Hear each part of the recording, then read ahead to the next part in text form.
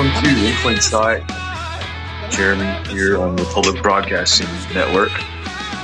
And as you know, we've been fundraising, trying to push to get the bills paid.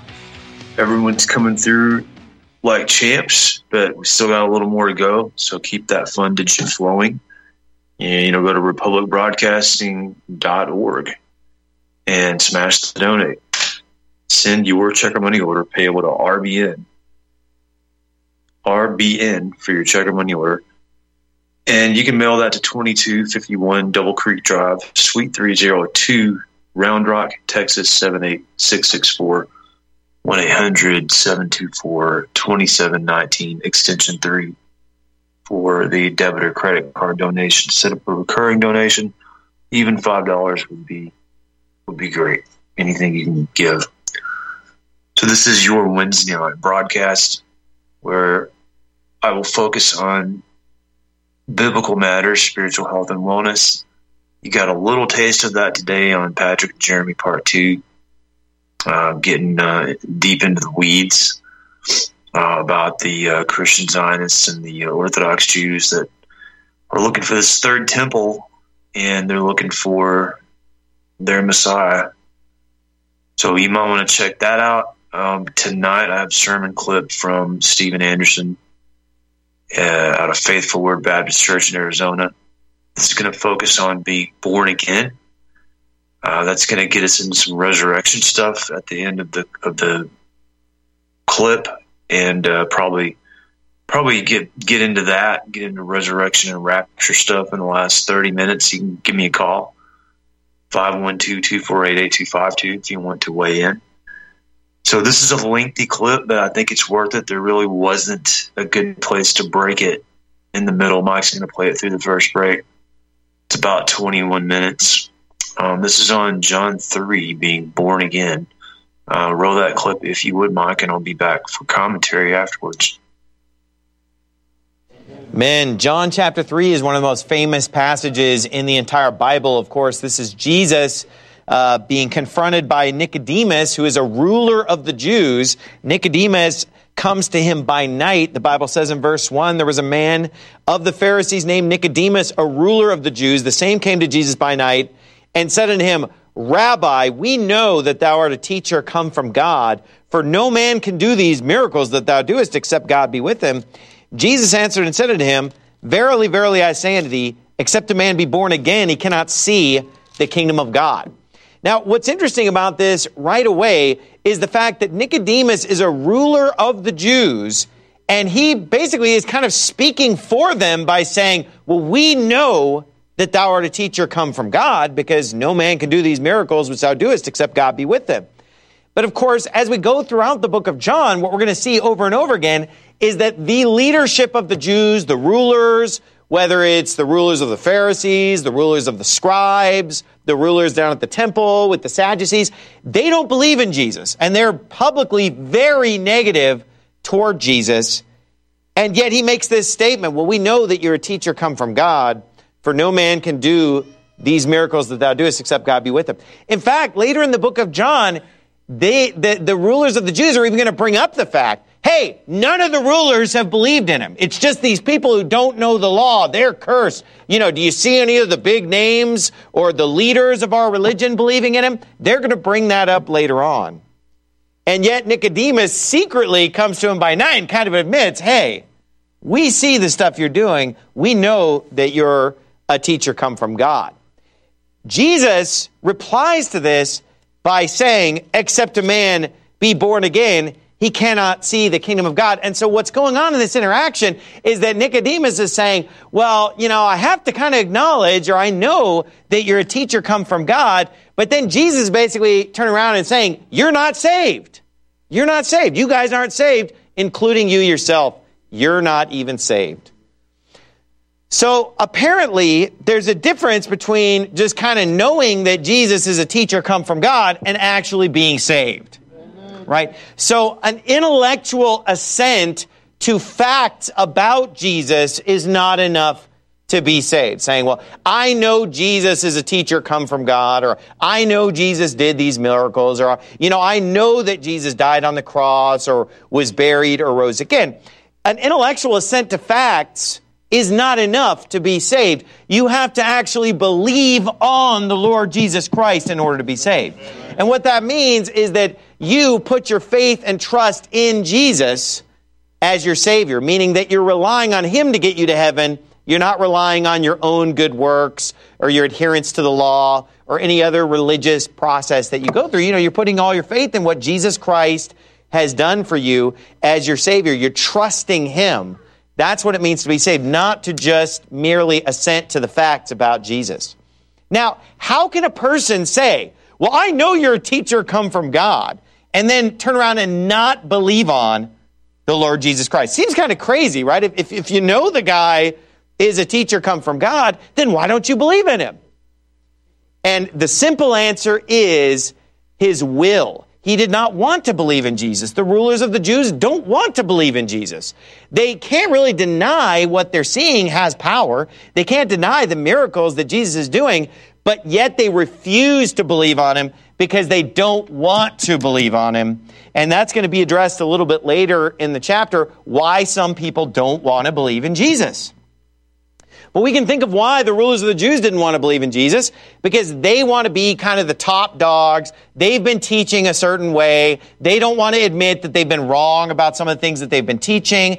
And these are prideful people who believe that they're going to heaven because they're so religious and they're so good. They want to earn their own way into heaven through their works as opposed to just accepting a free gift of salvation. And so Jesus basically just gets right to the point by saying, you need to be saved. Except a man be born again, he cannot see the kingdom of God. And by the way, this is a good tip. When someone comes up to you and they're not saved, and they ask you questions about religion, or they want to talk to you about the Bible, find a way to get on the subject of salvation. Because that's what people really need. You could spend an hour or 2 hours discussing some other Bible doctrine with someone, but if they're not saved, they're never really truly going to get it, are they? And so the best thing to do is to always try to kind of direct the conversation toward salvation, which is what Jesus does here. He comes to him by night. He says, Rabbi. Now, what does the word rabbi mean? Well, the word rabbi literally means my master.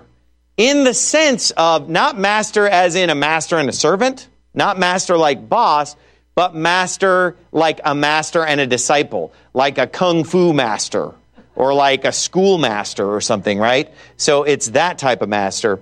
So he's basically giving him that title, but coming to him humbly, kind of submitting to him here and saying, I want to hear what you have to say. Teach me. But unfortunately, we're going to go many more chapters into the book of John, and we're going to see that Nicodemus is still kind of on the fence about Jesus, and he kind of halfway speaks up for Jesus publicly later in the book, in chapter number 7, I believe. And then, the other rulers of the Jews just shut him down and just kind of shut his mouth. And of course, he's there to at the death of Christ and so forth. This sermon's not about Nicodemus, though. I want to focus more on what this conversation entails. And so Jesus says, except a man be born again, he cannot see the kingdom of God, right? In order to go to heaven, in order to enter the kingdom of God, you must be born again. What does it mean to be born again? Well, the first time you're born to your human parents on this earth. And then when you're born again, you become a child of God. And we've already seen that concept in the book of John, because in John chapter 1, verse 12, it said, as many as received him, referring to Jesus, to them gave he power to become the sons of God, even to them that believe on his name. So everyone is not automatically a child of God. A lot of people will say, hey, we're all God's children, referring to all of humanity. This is not true. You become a child of God through faith in Christ. You become a child of God by being born again. That is what the new birth is. The Bible says in verse 4, Nicodemus saith unto him, how can a man be born when he's old? Can he enter the second time into his mother's womb and be born? Now, Nicodemus completely misses the point because he's not saved. And unsaved people cannot understand the things of God. And so because of his lack of faith, this goes over his head. Although he's an extremely educated man in the Scripture, he doesn't understand this. And so he asked this silly question like, oh, what am I going to be born again? Do I got to go back in my mother's womb? It's a stupid question, right? Jesus answered, verily, verily, I say unto thee, except a man be born of water and of the Spirit, he cannot enter into the kingdom of God.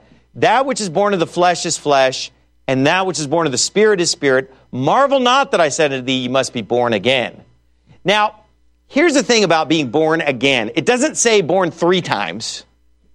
It doesn't say get born again and again. It says born again. Now look, we've all already been born once. So we need to be born again. How many times is that? 1 time, right? We were born once into our earthly family. Now we need to be born of the Spirit. We need to be born into God's family. And so it's born again, not born a 3rd time, not born repeatedly, but just born again, meaning 1 more time in addition to the time that you've already done. I mean, if I ate at a restaurant 1 time and I said, I'm going to eat there again, I'm going 1 more time. Okay? That's what we're talking about here. So a lot of people will twist this verse. And look, people who twist this verse is because they're not saved, because it's so easy to understand. This is an extremely simple verse. But unsaved people are sitting here like Nicodemus, and they just don't get it. Because really, there's nothing complicated going on here. Get born again. That which is born of the flesh is flesh. That which is born of the Spirit is spirit. So, you've been born with respect to your flesh, but now you need to be born with respect to your spirit. You've been physically born, now you need to be spiritually born. Amen. Pretty easy to understand, right? Here's what people will twist, though. They'll take this verse right here in verse number 5. Verily I say unto you, except a man be born of water and of the Spirit, he cannot enter the kingdom of God. And here's what they say. Oh, born of water, that's baptism. That's baptism. And they'll say, so you got to be baptized. And so basically what they're looking for is like 3 births. Because they're like, well, you've already been born physically, but then you got to get born of water, then you got to get born of the Spirit. And to them, that is being, and they don't do real baptism. They baptize you like this. They go, that's how they baptize you. Okay, they don't actually dunk you underwater like the Bible says, but they baptism by sprinkling. No, they don't actually use spit, but they might as well, because it's just as unbiblical. And so the thing about, if you sit in the front row, you might get a little spit on you. Sorry. It's a splash zone. That's just a normal part of preaching anyway. So here's the thing about that, is that this is not baptism, because the water birth is referring to the physical birth. Let the Bible define itself, right? Because the Bible actually says, except a man be born of water and of the Spirit, he cannot enter the kingdom of God. That which is born of the flesh is flesh. That which is born of the Spirit is spirit. Notice how water has been replaced by flesh. Now, this is a common thing throughout the Bible. It's called parallelism. Okay? In the Old Testament, all Hebrew poetry is based upon parallelism. So have you ever noticed that when you're reading the poetic books of the Bible, everything is stated twice? So you're reading the book of Psalms, it just states everything twice. You're reading the book of Job, everything is said twice. You read Proverbs, everything is said twice. And it's like 2 halves of the verse are like 2 sides of a coin. And that's how Hebrew poetry works. But it's not just Hebrew poetry, it's also just the whole Bible is written in that way, where you've got, the books of the Kings and the books of the Chronicles. And it's like you have all these doublets, all these couples, all these pairs, where you say one thing one way, another thing another way, and you replace different words, and it gives you a deeper understanding by getting the same statement twice. So, just to give you the super easiest example, you could think about Psalm 2, famous psalm, right? Why do the heathen rage? That's one half of the verse. And the people imagine a vain thing. The kings of the earth set themselves. The rulers take counsel together against the Lord, against his anointed. Do you see how these are parallels? Okay. So this is what's going on in this passage. There's a parallel here. You have to be born of water and of the Spirit. Why do I have to be born of water and of the Spirit? Because that which is born of the flesh is flesh. That's why the water birth's not going to be enough. That which is born of the Spirit is spirit. So marvel not that I said to you, you must be born again. Now, why would being born of the flesh be called being born of water? Well, first of all, our bodies are 70% water when it comes to our flesh body. How about that? But not only that, the fact is that when a woman gives birth, her water breaks, right? You are born in a sack of water. It's called your bag of waters. And so the water birth is you bursting forth from your mother's womb in a gush of water. That is the water birth. And then there's the spiritual birth, which is subsequent, which is when you believe on the Lord Jesus Christ. And so don't let anybody dupe you into believing that this is somehow saying you have to be baptized to be saved. Anyone who teaches that is a false teacher. They're not saved. And plus, they have about as much spiritual understanding as Nicodemus. If they're going to read it and go, oh, baptism. There's no way that baptism is what we're talking about. It's totally alien to this context. And the Bible defines it in the next verse. That which is born of the flesh is flesh. That which is born of the spirit is spirit. Marvel not that I said unto thee, you must be born again. The wind bloweth where it listeth. And now here is the sound thereof, but canst not tell whence it cometh and whither it goeth. So is everyone that is born of the Spirit. So the Bible here is talking about the wind blowing. And you know, here's the thing about the wind. You can't really see the wind itself per se, can you? You can only see the effects of the wind. Like you could see maybe leaves or something that are being blown by the wind. You can see a flag flapping in the wind. So you're not really seeing the wind. You're just seeing evidence of the wind or the effect of the wind. But the wind itself is invisible. And it says, you know, you can't tell, it says in verse number 8, whence it cometh and whither it goeth. You know, it goes where it wants. You can hear the sound of it, but you can't really tell where it's going and what it's doing because it's invisible unless you have some windsock or something that you're using to figure out what's going on. Looking at the wind itself isn't really going to tell you anything about it. And so the same goes for those that are born of the Spirit, meaning that, you know, you can't really look at someone and see if they've been born again, right? We can't really see inside their heart. We can't see if their spirit is dead or if their spirit is alive. But, you know, there could obviously be evidence that we could see where, you know, someone, for example, says that they believe on the Lord Jesus Christ, or someone speaks the Word of God and it seems that they have an understanding of the Word of God, or maybe we could see some kind of a transformation in someone's life and say, okay, yeah, this person probably really did get saved, right? Those that are born of the Spirit cannot be outwardly identified necessarily because this is a change that takes place in the heart, right? When you get saved, it's something that is happening inside you, in your spirit, not in your physical body. And so we don't always know who's saved and who's not. There could be people that we think are saved and it turns out they're not. And vice versa, because we can't really see inside. We can only look at the outside and try to figure out whether people are saved or not, but we can't really know for sure, except we know that we ourselves for sure are saved, because we obviously know whether we've believed in Jesus or not. And so it says here, the wind bloweth where it listeth, and thou hearest the sound thereof, but canst not tell whence it cometh and whither it goeth. So is everyone that is born of the Spirit. Nicodemus answered and said unto him, how can these things be? In verse 10, Jesus answered and said unto him, art thou a master of Israel, and knowest not these things?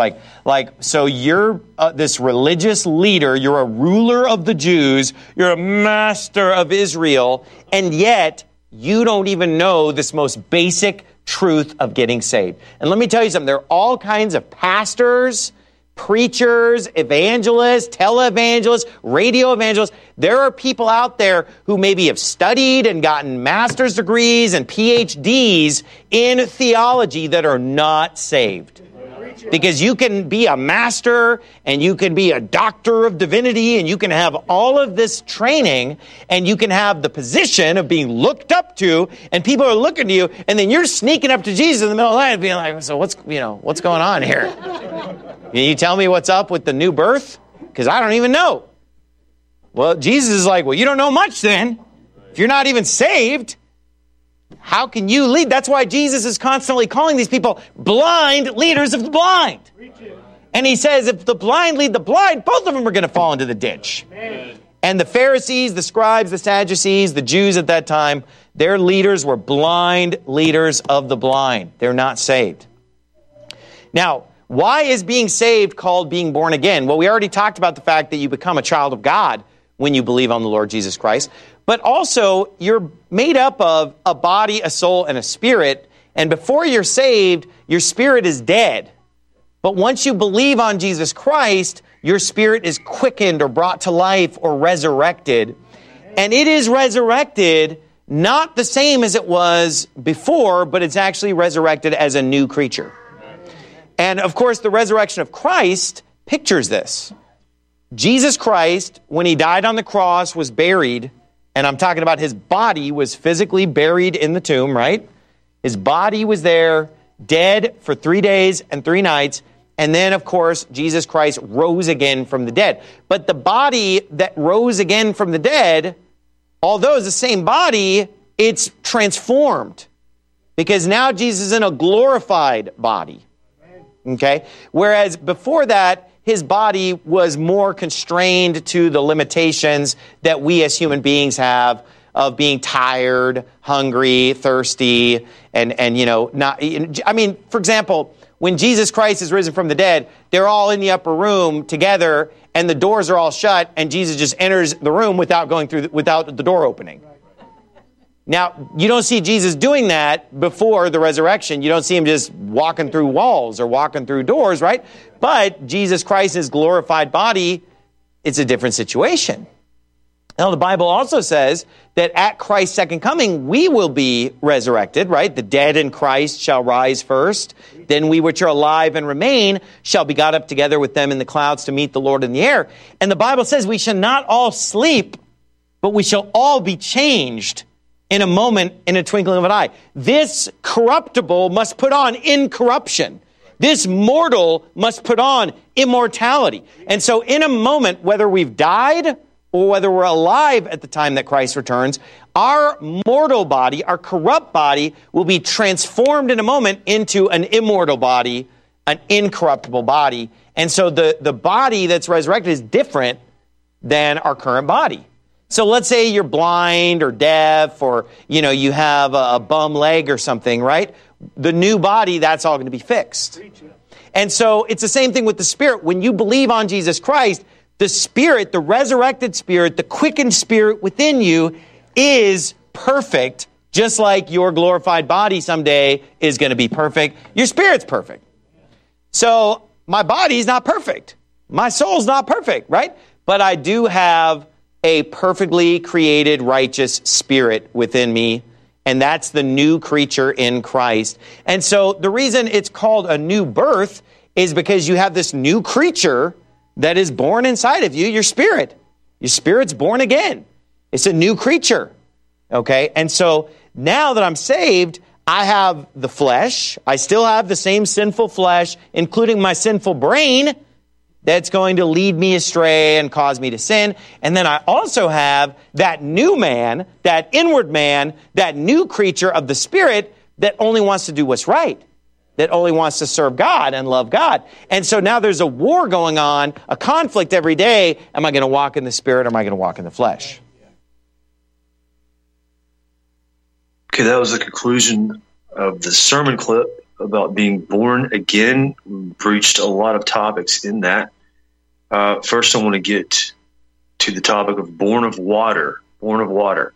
So the very basic understanding of that is, yes, that there is a physical birth and there is a spiritual birth.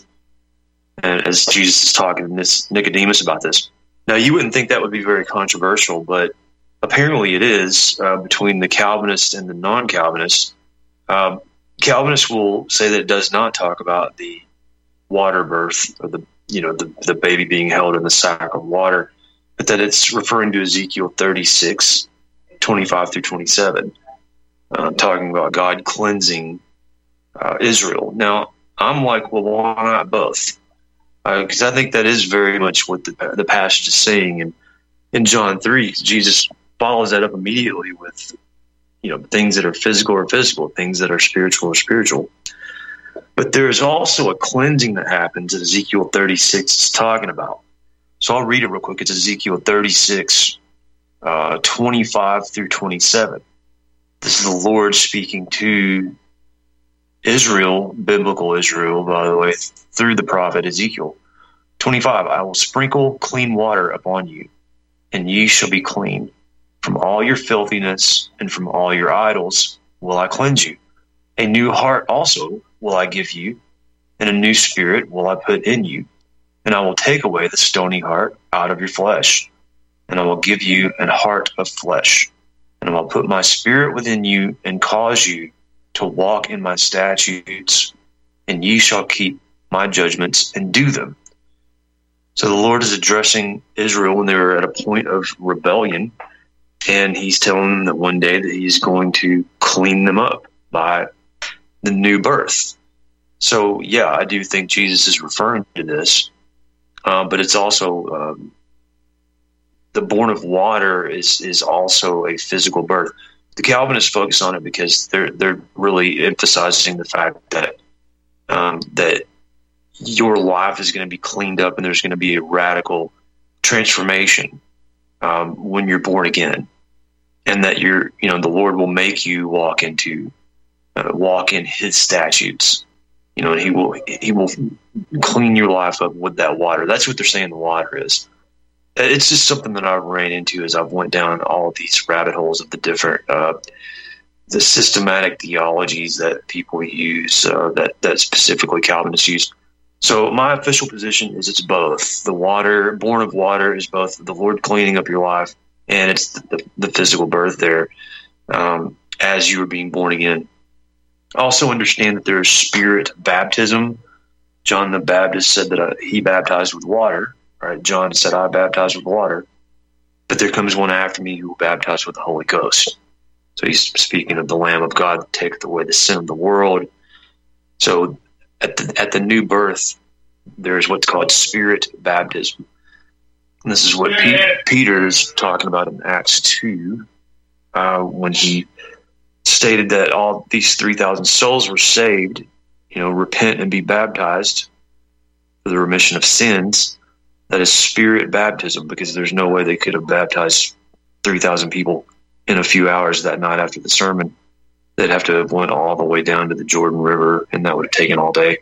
So he's speaking strictly in Acts 2 of spiritual baptism, being baptized by the Holy Spirit at the new birth. 3,000 people at once right there, bam, at the day of Pentecost. So that clears up the born of the water thing. We're coming up on the break. I want to get into some of the things the speaker mentioned about the new body, your saved spirit living in your old body, and one day having a new body. That's going to get us into some rapture stuff, which I think will be fun. Back on the other side.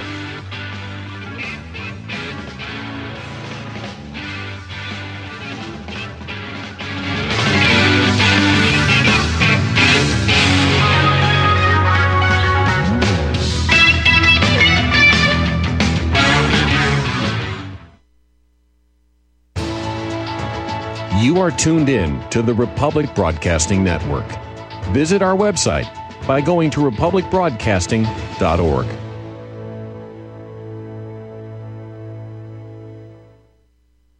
Do you begin to smell some funky little things going on? Let me share this story with you. It's not so much a story, it's something I wrote years ago. Read your history, people. Stock markets collapse on Friday. Bank seizures, closures, holidays take place after business hours on Friday. Do currencies or governments also collapse on Friday? Tomorrow's Friday. Will the end come on this Friday, or will the inevitable collapse hold off for a while? The next round of the worst financial crisis in 100 years is coming, people, and the government is out to make you and I pay for it. Will your savings survive a global banking wipeout? What happens when the U.S. sees hyperinflation? What if taxes soar not only for the rich? Can you survive if the stock market tanks? Well, between a stock market wipeout, waves of bank failures, soaring government spending that will lead to hyperinflation, and the destruction of the dollar's value, isn't it time that you prepare for the uncertainty which lies ahead? Protect your money now, or forever kiss it goodbye. My friends, I offer you over 6 decades experience of hard asset ownership and knowledge, and I'm prepared to handle the smallest detail in the balanced protection of your portfolio. For as the future of uncertainty continues to blanket this nation of ours, I believe that I can offer you the privacy, safety, security, and possibly some profitability which you deserve. And so I invite you to visit SierraMadrePreciousMetals.com for further information regarding protecting your wealth. Or call me, Jeffrey Bennett, at 602-799-8214. Or by email at kettlemaraineltd@cox.net for private consultation. Once again, our phone number 602-799-8214. It's almost Friday. February is Heart Month, and every year, Extendivite has a sale. This year is no different. Extendivite is regularly $69.95 plus shipping and handling for a 2-month supply. In February, Extendivite is only $57.50 for a 2-month supply plus shipping and handling. Extendivite is a combination of garlic, cayenne, hawthorn, bilberry, ginkgo biloba, valerian, and milk thistle. These ingredients work synergistically to improve your overall health. So don't delay. Join the Extendivite family today. To order, call 1-877-928-8822 or visit extendivite.com. That's XTENDOVITE.com. Extend your life with Extendovite.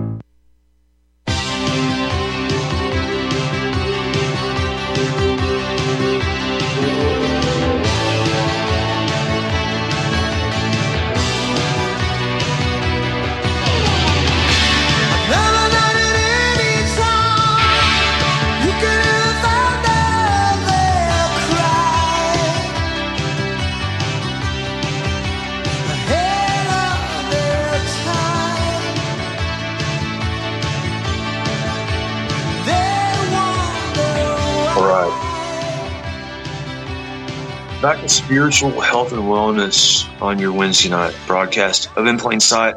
It's getting pretty deep, but that's all right. You're a very intelligent audience, and I think that you're following along well. Before I move on from the spirit birth, I want to put a fine point on this Ezekiel 36 passage, talking about the Lord sprinkling them with water and cleaning up their lives, giving them a new heart. This is talking to the context of this, and I'm about to read more to give you more context. This is very important. He's talking to the house of Israel, and I'm talking Old Testament biblical Israel, and he's addressing them at a time when they had rebelled against him.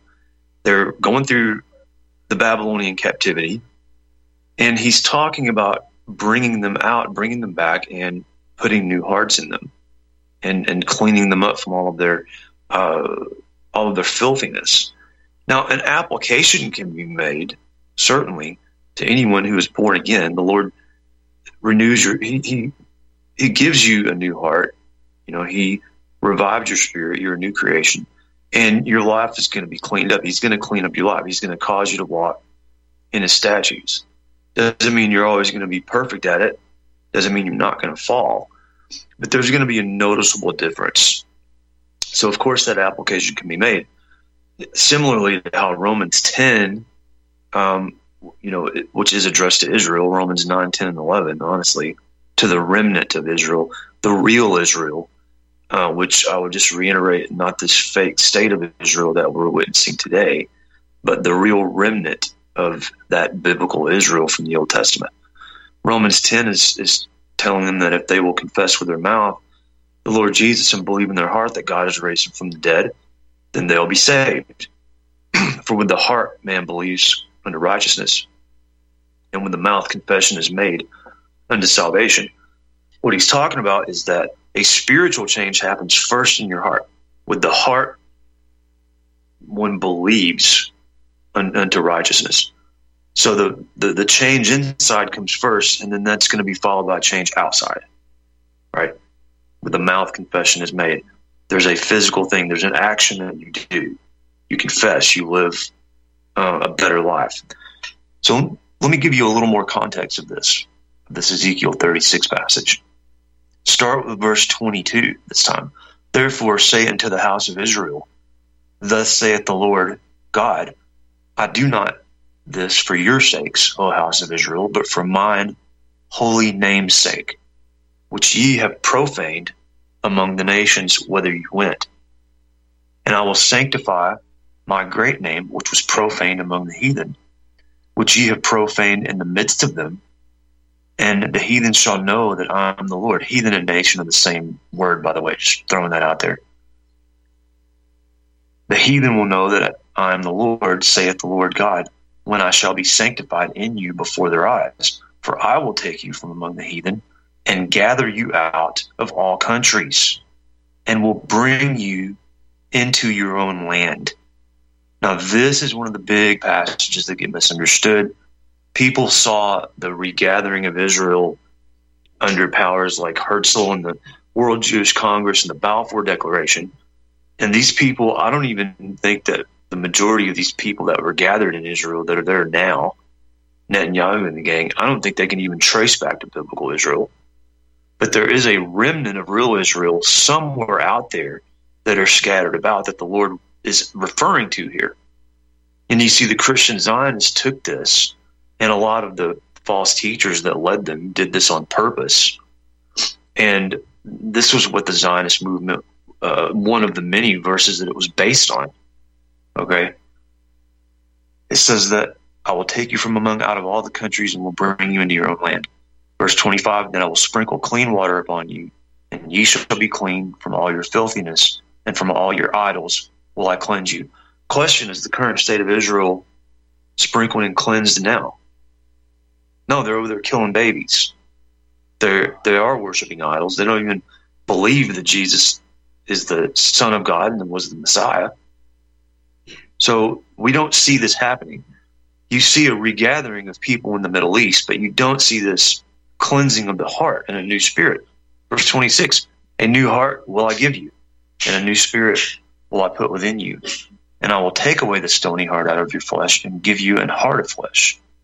And I will put my spirit within you and cause you to walk in my statutes. And ye shall keep my judgments and do them. And ye shall dwell in the land that I gave to your fathers. And ye shall be my people, and I will be your God. So there's a major transformation that has to take place among the remnant of Israel before they're given their land back. See, they're not getting their land back and then they change, which is what the people are expecting them to do now, the Christian Zionists. This is a huge, huge thing that I would really want people to grasp and to understand as to how to square some of these circles, right? So there has to be a change in the heart before there can be a change in your body and your actions. And again, this can apply to anyone who is born again. When you believe in the Lord Jesus Christ, He will begin to clean your life up. It's called sanctification. I think I covered it a few weeks ago. I know I covered it when Chris came on. Sanctification is the lifelong process of the Lord cleaning up your life, putting you through different trials, and getting you prepared for that new body. Now, the resurrection, this is another thing that we can talk about. The resurrection and the rapture. So I mentioned today on the show with Patrick that the Christian Zionists they're wanting this to be the regathering of Israel. They're wanting the third temple. They want to see the Antichrist come on the scene because they understand something about eschatology, and they understand that this will bring about the Lord Jesus, the second coming. 1 Thessalonians talks about the Lord destroying the Antichrist with the breath of His lips. So the only one that can stop him is the return of the Lord. All right.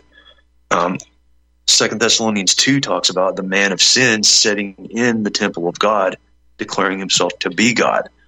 So that's where we get this prophecy of the third temple. There's not a temple there now. There's the Al-Aqsa Mosque. So that's got to be either done away with or scooted over, and the third temple built there for this prophecy to happen in 2 Thessalonians 2. Right? So the Christian Zionists are looking forward to this. They want to usher it on. They send money, to Israel to get the red heifer and all that stuff going for the future sacrifices. And of course, the Jews look at this and they don't recognize Jesus as the Messiah, so they're looking for the Messiah. Antichrist comes on the scene.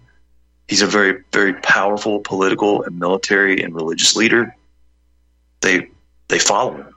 They sign a contract with him, Daniel 9, a 7-year contract. That's where we get the idea of the 7-year tribulation. It's called Daniel's 70th 7, or the 77s in Daniel, which that's a huge can to open here at 20 minutes before the show ends. So that might be for another night. But just understand that the Jews do sign a covenant with the Antichrist. Okay? And then before I go to the calls, where we get the idea of the rapture, right, is 1 Thessalonians 4. All right. Now, it's not called the rapture. It's called the catching away. All right. Paul addresses this in 1 Thessalonians 4:13. But I would not have you to be ignorant, brethren, concerning them which are asleep, that ye sorrow not, even as others which have no hope. For if we believe that Jesus died and rose again, even so, them also which sleep in Jesus will God bring with him. That's a euphemism for death for the Christian, sleep. For this we say unto you by the word of the Lord, that we which are alive and remain unto the coming of the Lord shall not prevent them which are asleep. For the Lord himself shall descend from heaven with a shout, and with the voice of the archangel, and with the trump of God, and the dead in Christ shall rise first. Then which we are alive and remain shall be caught up together with them in the clouds. That word caught up is where they're getting raptured. It's not in the text. But there is this idea of the Lord returning. There's dead Christians and alive Christians, or sleeping Christians, rather. And the dead in Christ shall rise first, and then those that are alive are caught up in the air and transformed immediately into the new body. So this is what people talk about when they talk about the rapture. And then, it's a thing. I believe exactly what the Bible says there. The timing of it is what I'm not sure of, and I don't think anybody is. Let me go to the phones. George in Houston, welcome. Taking my call. I wanted to ask if it would be fair to say that your view of eschatology is the historic premillennial view, as opposed to dispensational premillennialism. Well, yeah, and dispensational, people really get bent out of shape over that word. It's just a systematic theology. It's just a means of putting things in place. But because of Schofield and the whole Christian Zionist thing, it became a hated word. And it was sort of, people say, well, dispensationalism is why, you have these Israel and Jew worshipers, right? But really, it's just a way to categorize things. So as I see the scripture, the only chronology that makes sense to me is that you have the third temple being built, the Antichrist comes to power, Jews sign a covenant for 7 years, that kicks off the 7 years. God pours his judgment out on the earth, which is called the day of the Lord, and it's a period that lasts more than a day. The day is figurative. And this culminates in the return of the Lord Jesus Christ to literally stop the Antichrist. I think the catching away, what they would call the rapture, that verse I just read about the dead in Christ rising first, and those that are alive and remain will meet them in the air, that could be before the 7-year period. It could be in the middle. But the only thing that doesn't make sense, it wouldn't make sense for it to happen after the Lord returns. That really wouldn't make sense. So I'm not taking a position on pre or post tribulation. The rapture is imminent, or the catching away. Now, the millennium has to be after the return of Christ. There's no way we've been living in the millennium, bro. With 60 million babies murdered since Roe versus Wade, the babies being murdered by the Jews over in Israel now, all the violence and the war and the corruption. Just look at the corruption in all of the churches, not just the Roman Catholic. So there is no way we've been living in the millennium. I'm definitely pre-millennial. And in other words, all of these events have to happen before the millennium. Okay, yeah, I know there's problems with that view, the amillennial view. It's just that the dispensational view is basically the church is sort of a parenthesis in God's plan, and that once he gets the church out of the way through the rapture, he's going to start dealing with Israel again, and he's going to give them a political kingdom, over that piece of the Mediterranean. And I would like to suggest that there's a lot of Old Testament eschatology that is fulfilled in the New Testament in the church, and we can safely say that, like the temple that's described at the end of Ezekiel. I mean, that really, it's difficult to know where to place that unless it's really just a spiritual sort of meaning to it, right? It's obviously a temple that's never been built yet because of its grand size. But for example, the Gentiles coming into the church in Acts 15, James the Just quotes Amos 9 as being fulfilled by that. And then on the day of Pentecost, Peter is speaking in those tongues, and that is a fulfillment of Joel too. See, like the Old Testament eschatology is, we're going to build a temple. There's going to be a political king who's the descendant of David ruling on the throne. All the nations are going to flock to Jerusalem, and we're all going to make sacrifices there again. But Jesus has done away with the sacrifices.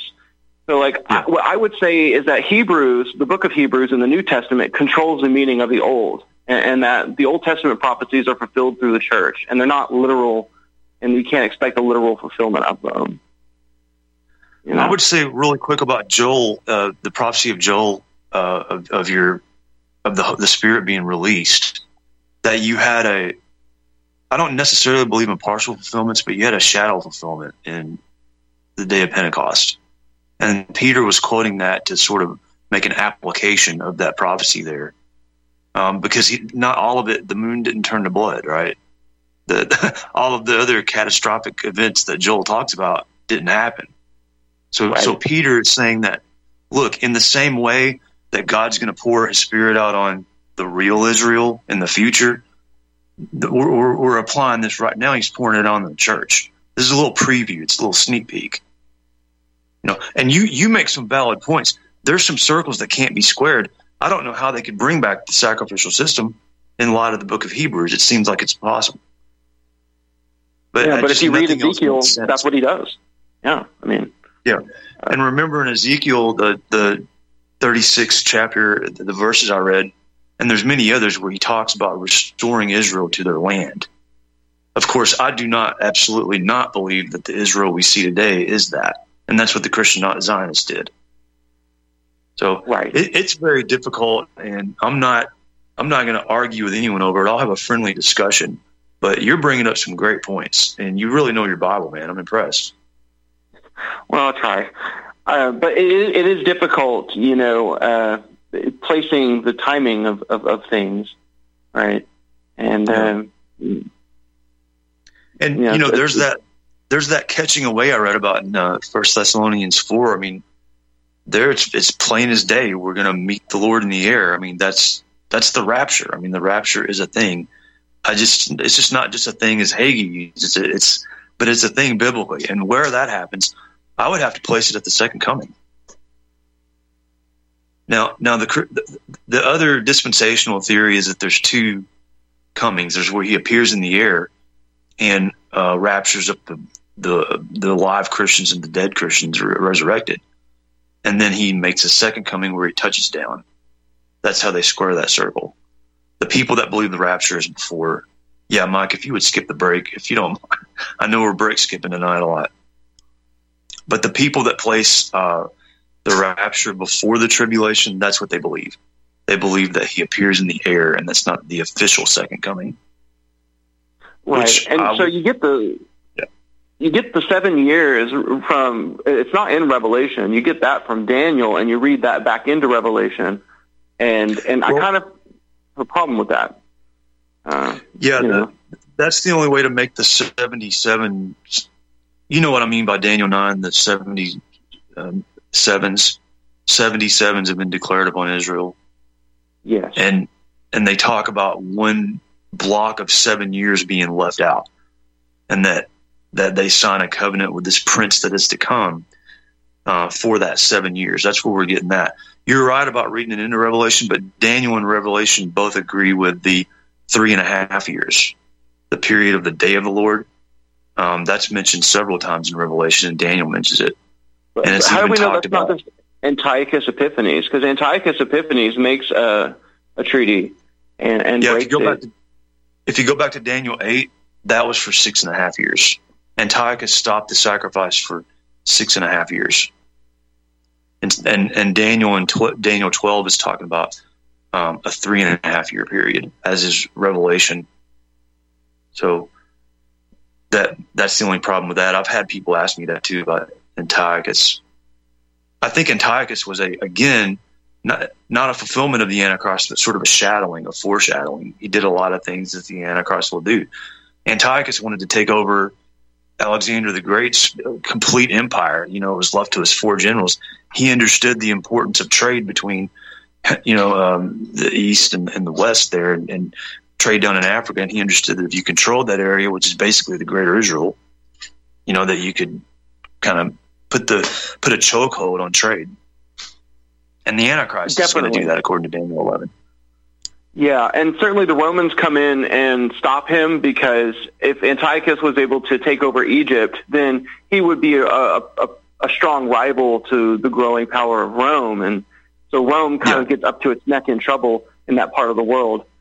Who knows how that happens? Never seen that in our lives, have we? But, they try to play referee, and then they end up having to just go in and start running things, right? And think about now how the shift is off of the West and America, and the shift is coming back on like the Belt and Road Initiative, and that whole area being important again, with Russia and China sort of taking over Eurasia.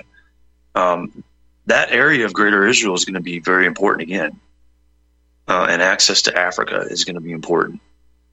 So to me, that's sort of lining it up for the Antichrist to take these areas over.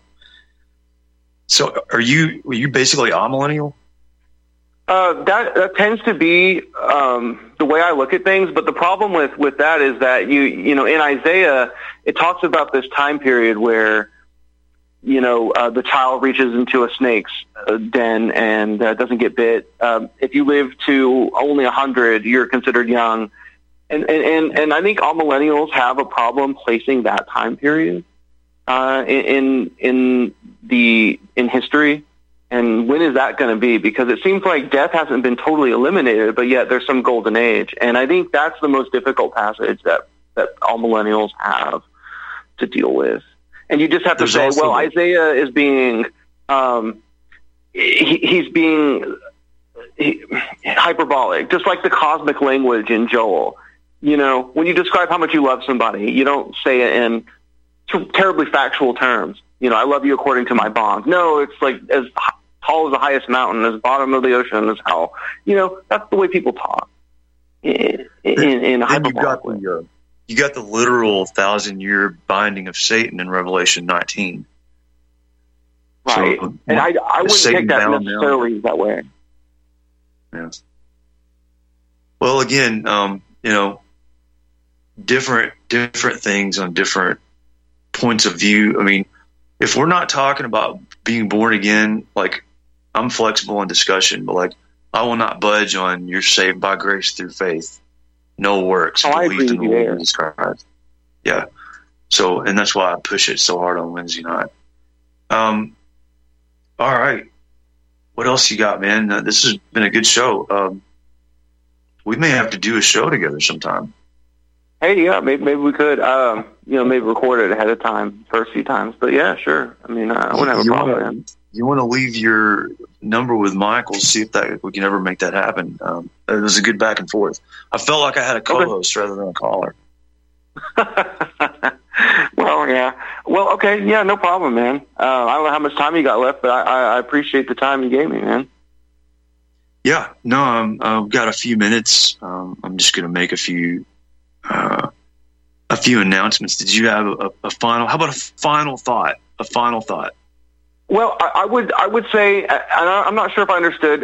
Pastor Anderson, but I would say that the water is connected to baptism, and that the washing of regeneration, it is connected to the spiritual change, like being baptized into Christ's death. And I think that is what that means. It's not referring to just water. It's connected to the Spirit, and that's what I would say. Yeah, well, now, here's where I won't budge. I do not believe at all that getting baptized is part of your being born again. Like, in other words, being born again all happens when you believe in the Lord Jesus Christ, and that you're talking about a spiritual rebirth there. And then after you're completely saved, and if you died before you could get water baptized, you would go to heaven. But water baptism is an obedience that you do to show what has happened inside of you. I agree. So that's where I can't budge on. I can't. Yeah, but good Christians from the past have said baptism is necessary for salvation. I mean, Tertullian is the first one in the Western Latin tradition to say that. Well, I'm talking about what the Bible says, because you could find flaws in what all of these men have written, major flaws that disagree with the Bible. But that's where we get that idea. It comes from a pretty long back, and it starts with him and Augustine, and on down the line. Of course, you got the thief on the cross who didn't have a chance to do anything. Right, exactly. So you have to take, that's a good point. Hey, man, we better wrap it up with shows at the end. I really appreciate your call. Thanks for the input. Okay, man. I'll hang on and talk to Mike. All right. Thanks a lot. Later. And this is the end of the show. We're going to have a special John Stadtmiller show rally, with his first report after the January 6th D.C. rally coming up next. This aired on January 11th, 2021. I think that's what Mike is saying here in the notes. But anyway, stay tuned. It's going to be where John Stadtmiller sort of debriefs the January 6th rally, and he went to that, as you remember. So it's going to be good stuff. You all stay classy, and God bless you.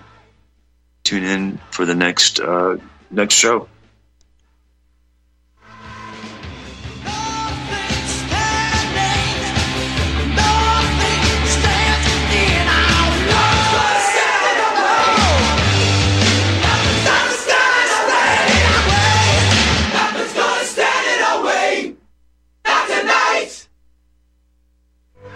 Health Simple with Colorado Shilajit. Fact bit number 1. What goes in must come out. Whatever we ingest, breathe in, or transfer by contact must be expelled. Expelled directly as burned calories, through perspiration, respiration, or expelled via urinary and gastric channels. Every element that is not properly used or removed by our bodies become toxins. And toxins, as we know, are causal to every disease and ailment. Toxins are what makes us subpar, unable to be at our best. Be your healthy best by cleansing your body of daily and deeply embedded toxins. Live stronger, and we hope live longer. Shilajit, legit Shilajit, that is, like Colorado Shilajit, is perhaps the greatest homeopathic whole-body remover of toxins made by Mother Earth. Look for the Gold Mountain and medical symbol logo in banners on republicbroadcasting.org to watch the full video and see more information. Use code GORBN when ordering. That's GORBN. You're listening to the Republic Broadcasting Network, because you can handle the truth.